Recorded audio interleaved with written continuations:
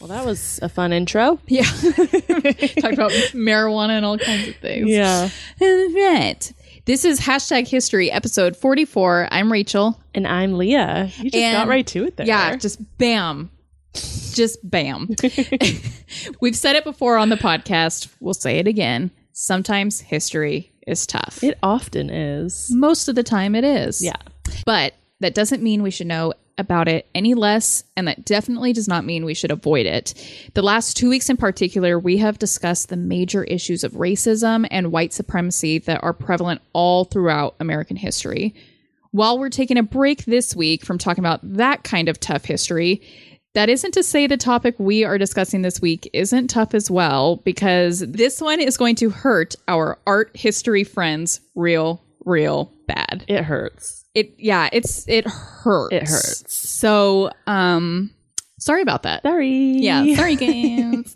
As you can all read in the title of this episode, this week we are discussing a museum theft, a really major museum theft that occurred on March 18th, 1990, when two men dressed as police officers walked into the Isabella Stewart Gardner Museum, tied up the museum guards in the basement of the museum, and then walked out with 13 pieces of artwork valuing at over $600 million in today's money. Yeah.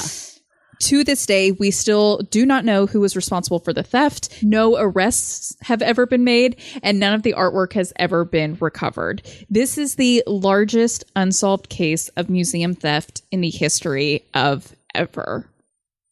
So let's dive into this week's topic, but not before having a drink. A drink. A drink. I'm Rachel. And I'm Leah. And this is Hashtag History, the podcast for both history nerds and history haters alike, where we dive into history's greatest stories of controversy, conspiracy, and corruption.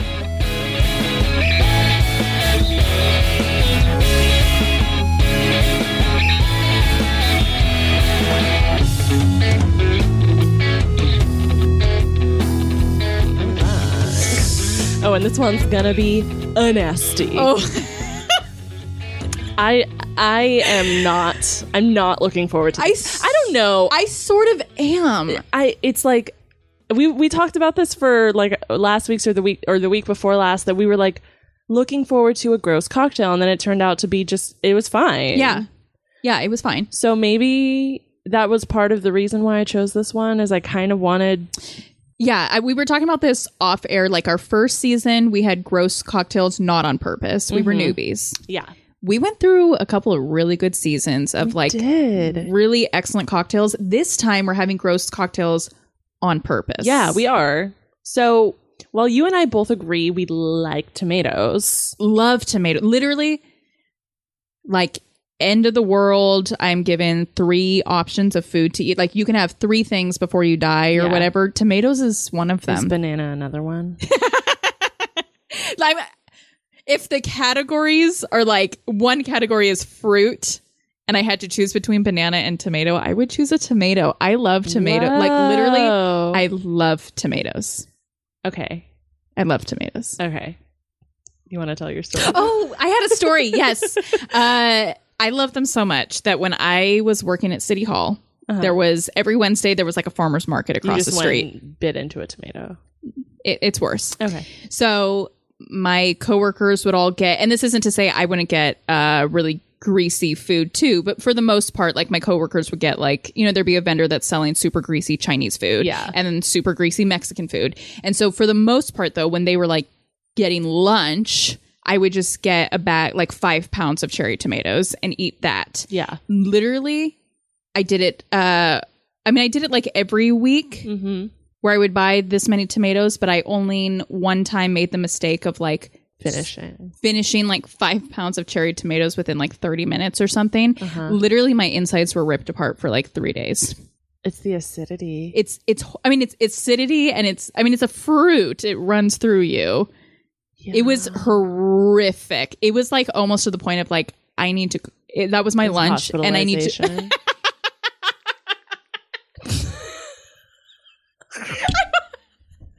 wasn't going to say hospitalization. I was going to say, like, can I go home for the afternoon?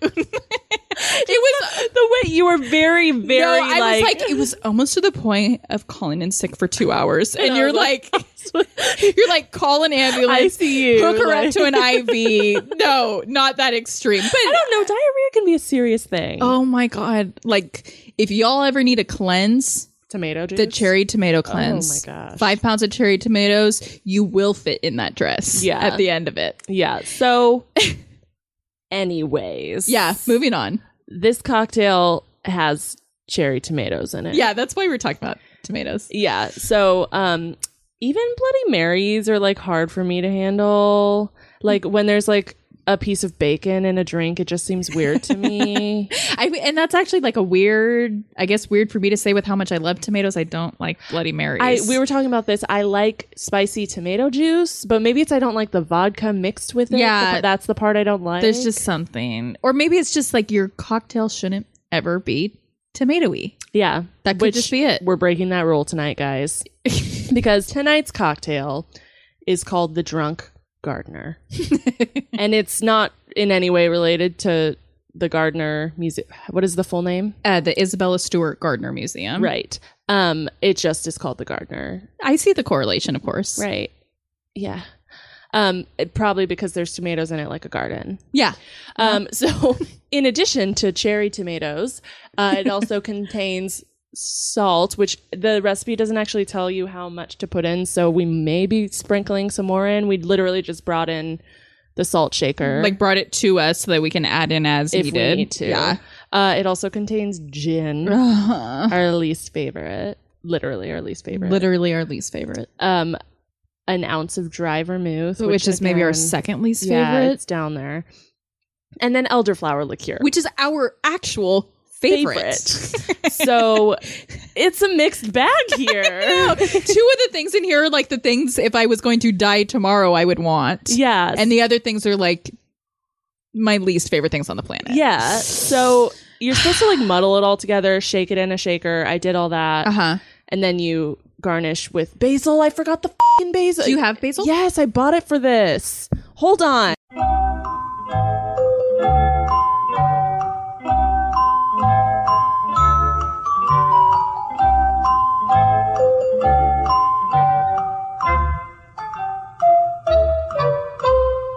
Okay, so we added basil. Yeah, basil's been added. Because I forgot it says that you can garnish with basil or any other fresh herb. Awesome. Yeah, so it's gonna be interesting.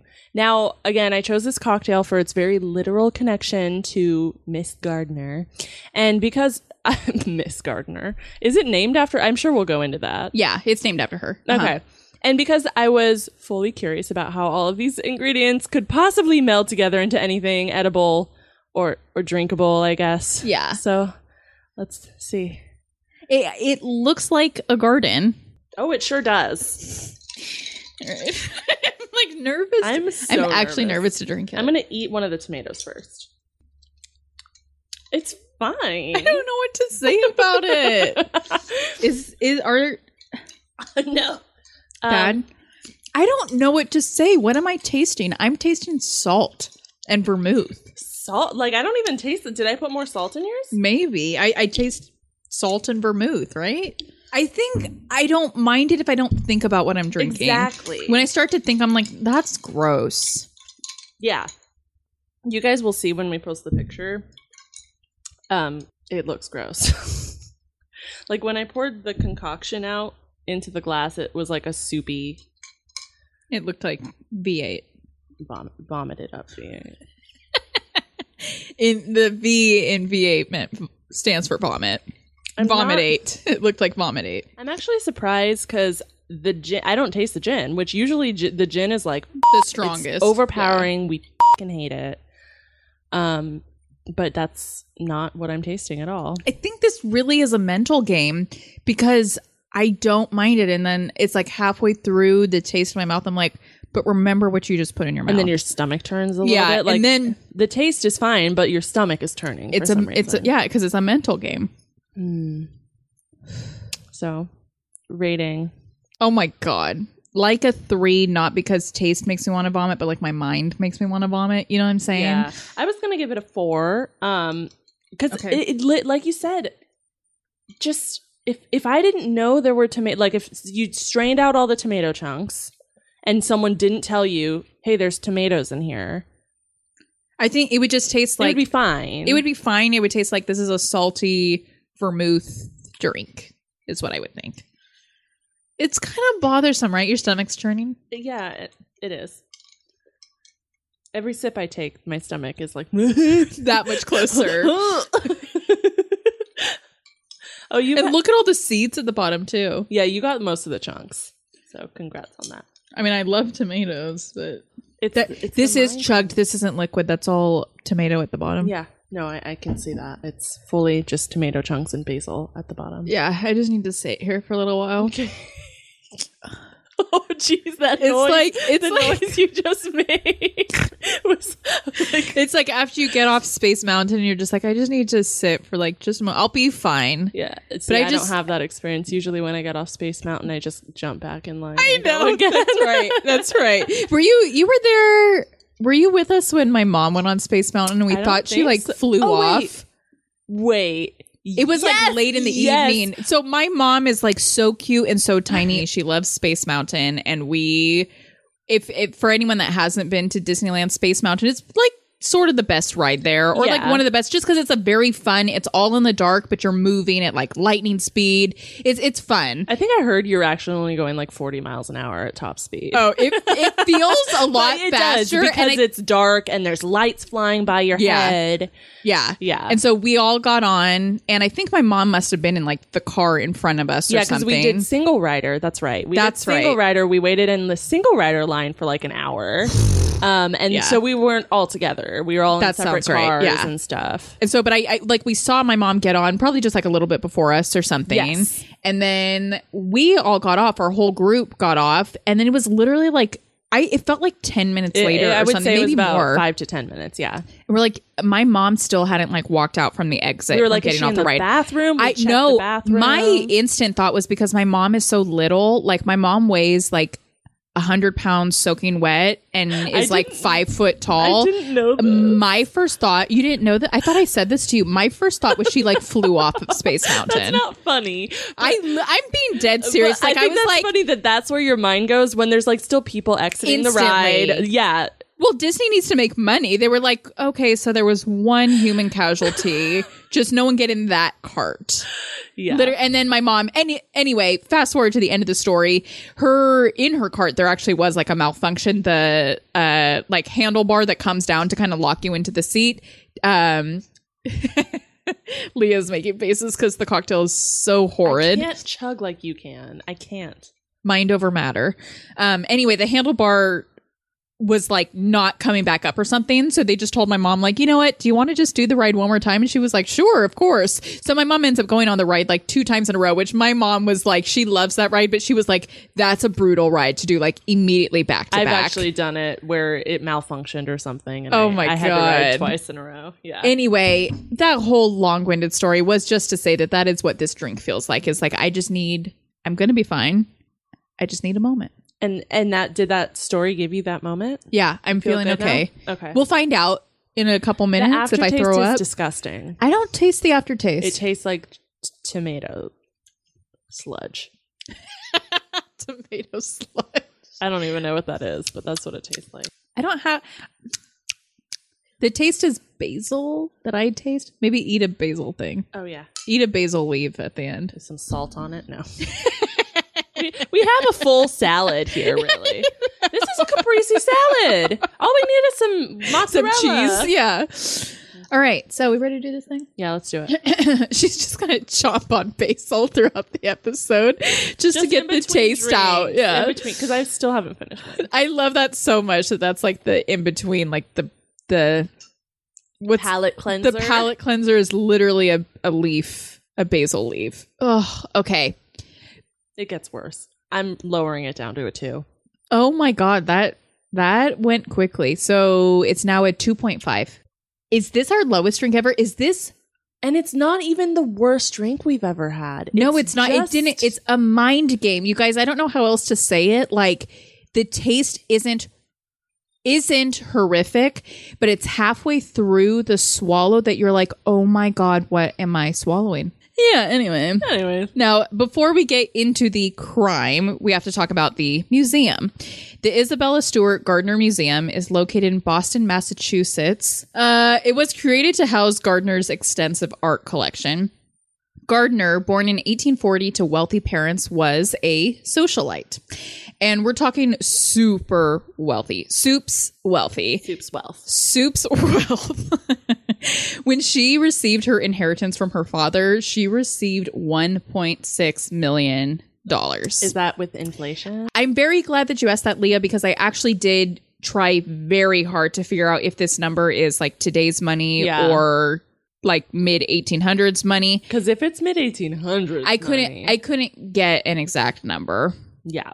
If it mid 1800s money, 1.6 million, that is insane. If this doesn't account for inflation, we're talking, I did look it up just in case. It was something like 200 billion is what it would be in today's money. Yeah. But I'm very glad you asked that, because I did looked so hard to figure out if this number comes from what she actually really received in the mid 1800s, or if this is an inflation. I don't know. Okay, let us know if you know. Yeah, if you know, I would love to know. Oh my gosh. So Gardner, she only had one son that very sadly died from pneumonia before he was even 2 years old. A year later, she suffered a miscarriage and was told she would never be able to have children again. That's devastating. When her brother-in-law passed away, Gardner and her husband essentially adopted his 3 sons, whom they loved dearly. Something else that the Gardner couple loved was traveling, and it was on their trips to Europe primarily that Mrs. Gardner began to acquire a vast art collection. One of the first pieces of art that Gardner acquired was The Concert by Vermeer. Over the years, she acquired other pieces of work like statues and photographs and rare books from artists ranging from Botticelli to Rembrandt. By the end of her collection, she had some 7,500 paintings. What? Not to mention the hundreds of thousands of other archival artifacts from all over the world that she collected.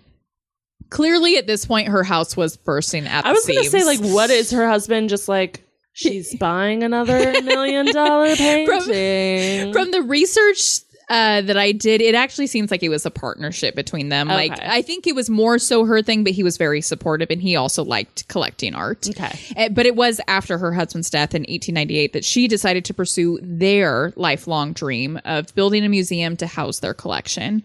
Gardner was super involved in the creation of the museum and even lived on the 4th floor of the museum after it opened on January 1st, 1903. That's cool. Very cool. And actually, other directors after her passing continue to live in the 4th floor. The current director does not.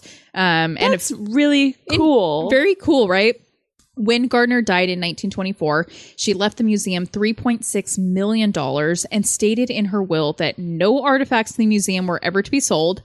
The museum was never to receive major renovations, nor would there ever be more artifacts brought into the museum. That's very weird stipulations. Like, you can never make improvements. Even in a million years, when the building is crumbling, you can't do major renovations. Well, exactly. I mean, I just think of, from a business perspective, how are you going to continue to generate business if you only ever house the exact same artwork forever and ever and ever? Yeah, that's very true. You're only going to get tourists. The people that live there aren't going to come see the same the same artifacts over and over again. I can only imagine, again, from a business perspective, how difficult it has been for the director to accommodate her will. Yeah. In the 1980s, following a threat to rob the museum, they upped security by adding 60 infrared motion detectors and a TV system that showed 4 different locations outside of the building. But note here that all of these cameras were located outside of the building. They did not place any cameras inside of the museum. Again, kind of going back to her not wanting major renovations to the museum, the board felt that it would be doing too much and going against her will to add cameras and other security measures within the building. Yeah. Additionally, at this time, the only way that the police could be called from inside the museum was with a button at the security desk. Hey there, it's Leah. We are so excited to announce that today's episode is brought to you by Podcorn. We utilize Podcorn to source and generate the majority of the ads you hear during our episodes and are so excited to now call them a sponsor. Podcorn is a digital marketplace connecting podcasters like us to amazing podcast sponsorship opportunities, such as host-read ads, interview segments, topical discussions, and even mid-roll ad slots such as this one. With Podcorn, there is no middleman, which is fantastic. Podcasters of any size can browse and choose opportunities right on the platform, set their own rates, and collaborate with brands directly. You never give up any rights to your podcast, and Podcorn is there to support you during every step. They ensure you're protected and compensated for the work that you do for every brand. So click the link in our show notes to check out Podcorn and start browsing sponsorship opportunities for your own podcast, or simply visit podcorn.com, that's podcorn.com, for more information.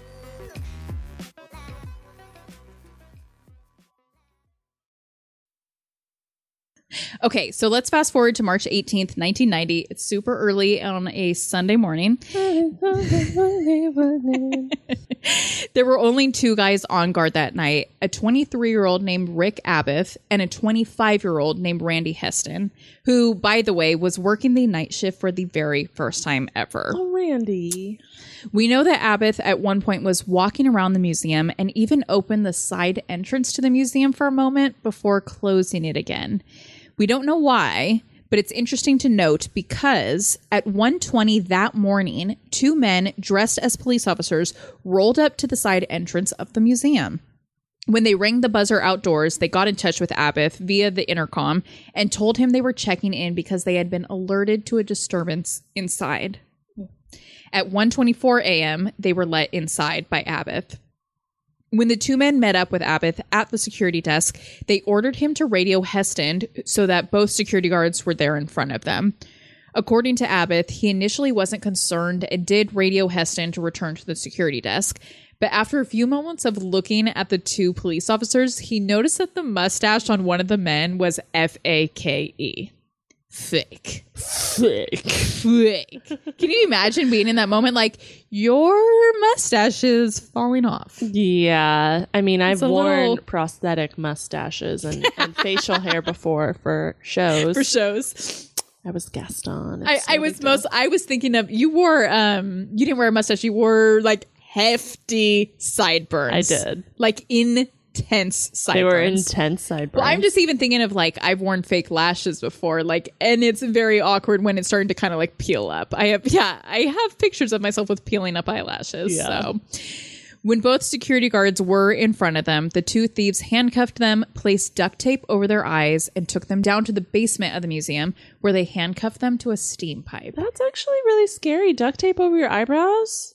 Wait till you see the picture we're about to view, because there is actually a really horrific picture of Abbott and what he looked like when he was found. So we're going to check that out right now. And I don't know why, while I'm opening this, I don't know why, but he looks different than I assumed he would.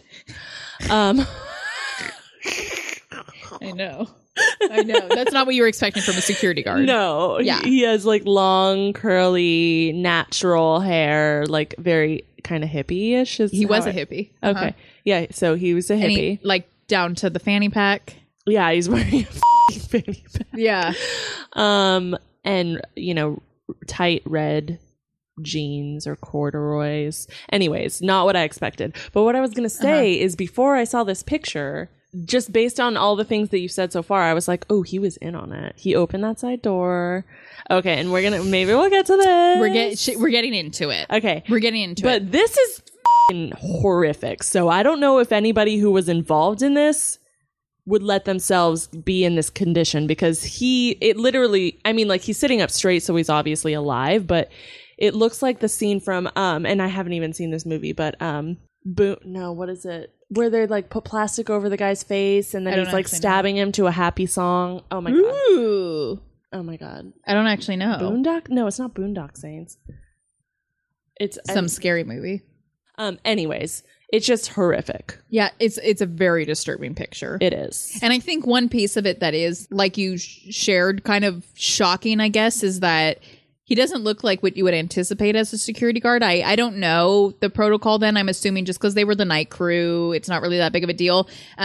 This gentleman was very much a hippie. He said that. And so he has very long curly hair. He's just kind of rocking his outfit. He has a fanny pack on. And actually, he's done a recent interview where he still has the long curly hair and everything still. So he's still doing his thing.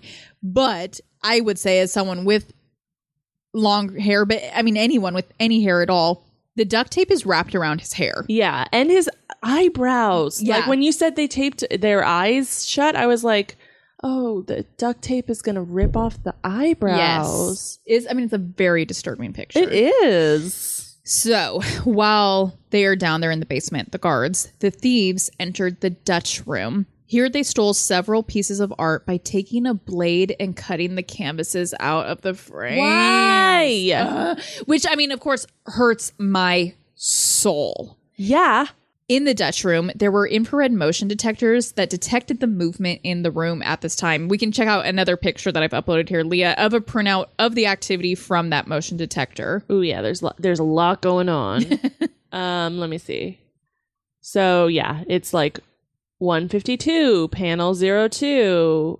Someone is in the Dutch room. Investigate immediately. And then at 154. Oh, that's the same time. 155. Yeah. It's like, They just kept tripping the same motion detectors over and over again. Yeah. Someone is in the Dutch room. Investigate immediately. Unfortunately, they were tied up and gagged in the basement, so they couldn't. Right. So these thieves continued on to the short gallery and later to the blue room, where they stole more pieces of art. Even though there were motion detectors in the blue room, they didn't go off. It's interesting to note that throughout all of these rooms that they stole from, you can tell where they gave up on a few pieces. Some artwork was sort of cut out of the frames, but then not completely. Some screws were removed from frames to get the artwork out, but then just left like that. Some art pieces, you could tell they had removed and then ended up just leaving them behind.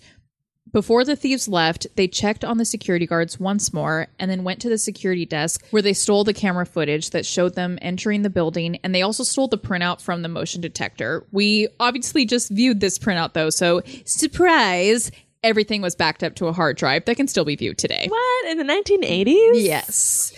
At 2:45 a.m., the thieves left the building for the last time, taking with them 13 pieces of artwork valuing today at $600 million. This heist, in total, took 81 minutes. When the morning guard crew arrived at the museum, they kept buzzing to be let in, but obviously nothing happened. So they called the security director, who, after letting himself into the building, didn't see anyone or didn't see anything, so he called the cops. It wasn't until the cops arrived at 8:15 a.m. on March 19th that they located Abbott and Heston still handcuffed and duct taped down in the basement. Like, okay, so that's 7 hours later. Did they, like, piss themselves? I cannot imagine. Cannot imagine. And hopefully at some point they at least had the relief of like, okay, I can't hear the guy still here. I think at least we're not going to be killed tonight. Yeah. So the police released the men and the investigation began. Mm-hmm. Now, you've already mentioned it. Who you think suspect numero uno is? Mr. Abbott. Yes. Hippie Abbott. Hippie Abbott. And why do you say that? I just based on what the things you said, like he had already been working there a while. He opened a side door that he's never done before. The weird thing about the side door is that he did say I do that on all of my shifts. And then other museum guards had around that were working there at that time said like, no, he couldn't have done that on every shift because we were very closely monitored by like the director. The director never would have let it fly for someone to like open the side door regularly on his shift. For him to say, oh, that was just a regular part of my patrol. No, it wasn't. Yeah. It's so that's the biggest one, but then also just that he's worked there a little while. But yeah, so security guard Rick Abbott, he's suspect numero uno. Yeah. He's obviously super suspicious. He's a more seasoned night guard, like you said, and he knows that the guy working the night shift with him is a newbie. Mm-hmm. We also know he opened that side door just to shut it again. Why? Was he unlocking it? Was he signaling to the thieves that the coast was clear? And remember how I said earlier that the blue room motion detectors didn't go off when the thieves were moving around in there? We know from reviewing the logs from earlier that evening that Abbott had been in and out of that room shortly before the thieves arrived. Could this mean he had shut off the motion detecting system in this room? And ultimately, it was Abbott that made the decision to buzz the thieves in, which was strictly against protocol. Yeah. I mean, I get it. It's a cops in uniform. Sure. No, I can understand that too. And if he's 23 years old, like young guy, cops saying there's a disturbance, like, oh shit, let's let him in. And, I mean, what could the worst happen of letting 2 cops in to investigate a museum? Yeah. Well, they found out. Yeah, they found out. And then in just 2015, the FBI released a video to the public that you guys can check out online now, showing Abbott on the day before the heist opening up that same side door and letting an unidentified man with a long trench coat and an upturned collar in.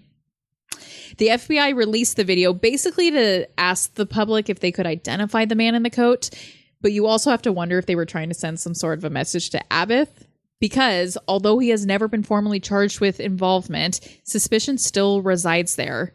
It is worth noting, though, that following the release of that video, other former museum guards have come forward and said the man in the coat was the security director, Abbott's boss. Oh, okay. Interesting, though, right? Mm-hmm.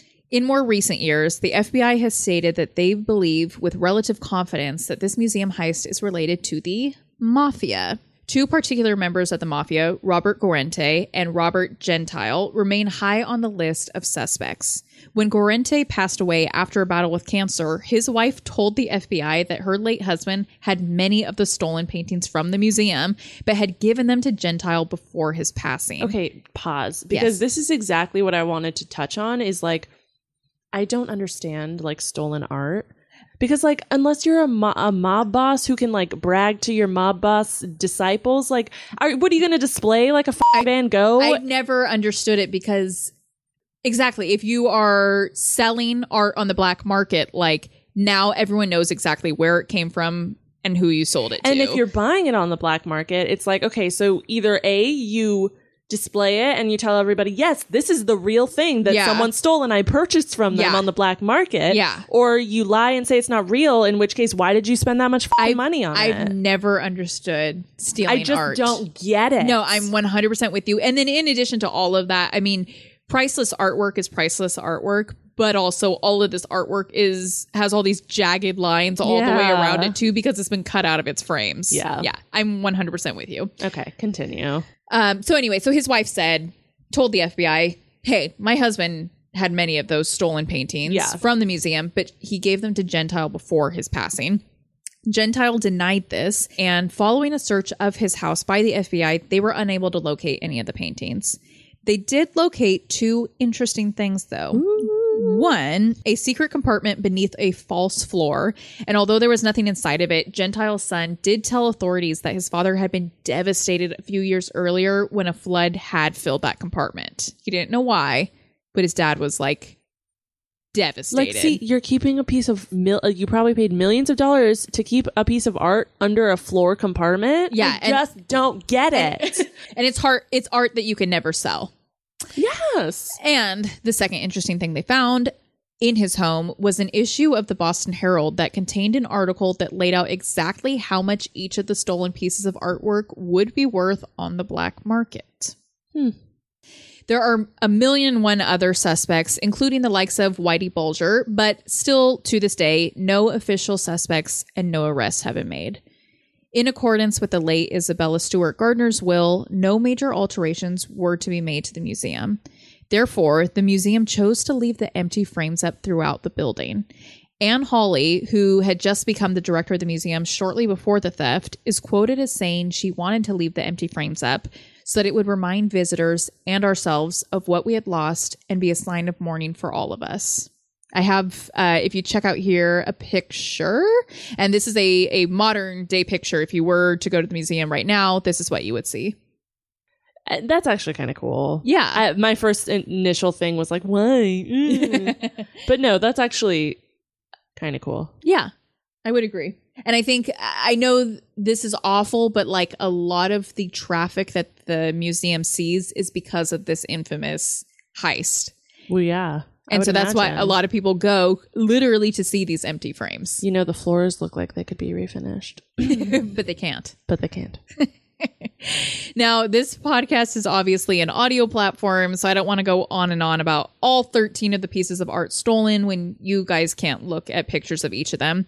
But I would be remiss not to mention a few of them. And Leah and I have the pictures here in front of us for us to view. There's a lot. There are a lot. One of the most devastating losses was the concert by Vermeer, because it is one of only 34 of his known paintings. Of Rembrandt's paintings stolen that night, we have The Storm of the Sea of Galilee, A Lady and Gentleman in Black, and a self-portrait. There are also several Degas paintings missing, and anyone in the dance world is familiar with Degas, which makes it that much more devastating. You can view all of the pieces of art stolen on the Isabella Stewart Gardner Museum's official website. In addition to that, and in an effort to really support museums during this tough time, during the pandemic, go check out the museum's website for an audio tour provided by Anthony Amore, Director of Security, where he walks you through the March 18th theft and the importance of each of the pieces of artwork stolen on that fateful day. And while you're on the website, click on the Give button, where you can donate any amount, big or small, to the museum to help keep them going. Because they can't f***ing change anything to make it better. So literally, I'm sure they're living off of your donations. No, they absolutely are living off of people's donations right now while they're shut down during COVID. Like, I think that's really sweet that they're following her will. I just also think that it's crazy from a business perspective. Yeah, it's hard. And finally, another little plug. Our friend Annalisa of the Accessible Art History podcast has a really great YouTube video and blog about this incident. I highly recommend checking it out if you are interested in learning more about the artwork stolen and getting to actually see it, something that we couldn't really do here on the podcast. Just go to accessiblearthistory.com for all of the information there.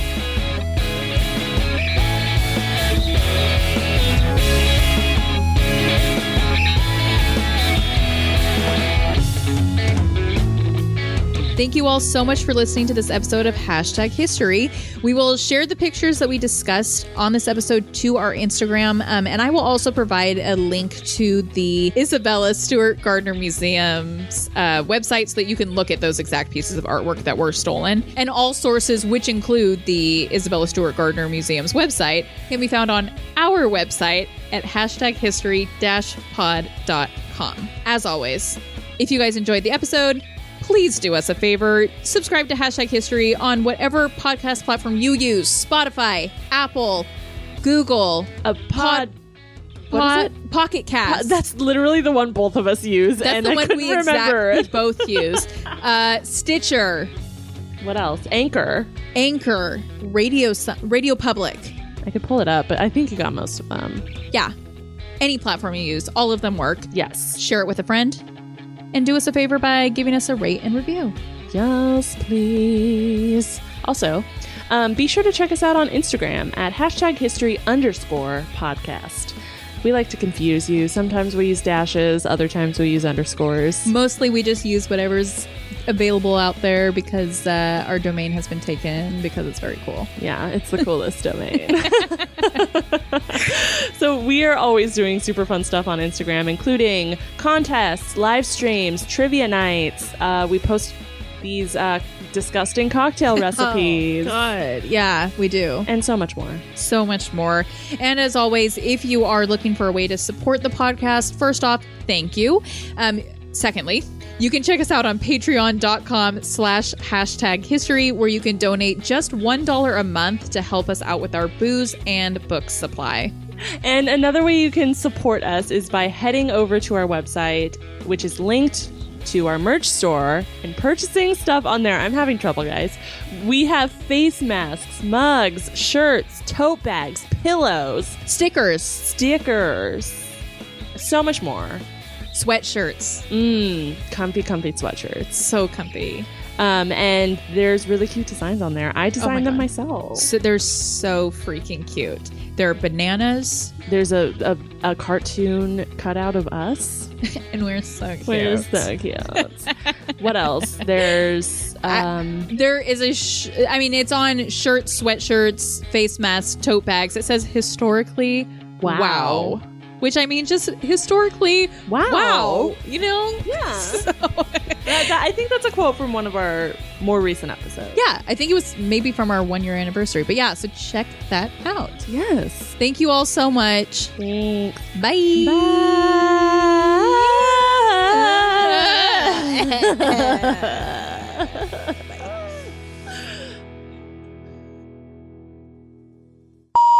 We've said it before on the podcast. On the podcast. Friends. What's going Frank. on, nasally Nancy? Let's try that again. Rewind. Wind. This one is going to hurt our art history friends. I think it's say art history friend. Art history friends. Okay. This one is going to hurt our art. This one is going to hurt our art history friends. It is difficult. Yeah. No arrest of. You're good. So, hey, we're going to have to cut this together. Yeah. Let's make a loud noise. Hold on so I can line it up.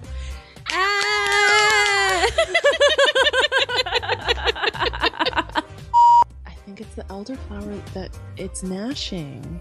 I think that's what Are it you is. are you taking the elderflower liqueur's name in vain? Never. She's just chomping on grass in front of me right now. Oh my god. All right, let's do Let's this. do this thing. And was created to house gardeners. I'm so proud. I know. This is like the 6th episode we've had in Massachusetts. In though. in Boston. In Boston. Yeah, no, but definitely. All of our episodes happen in Massachusetts or Pennsylvania, maybe? What were you going to say? No, I'm just really proud of the way you're pronouncing Massachusetts. I'm trying especially hard. I feel this drink. Really? You don't? Maybe because of all the grass you're eating. I've This is sustaining you. yeah.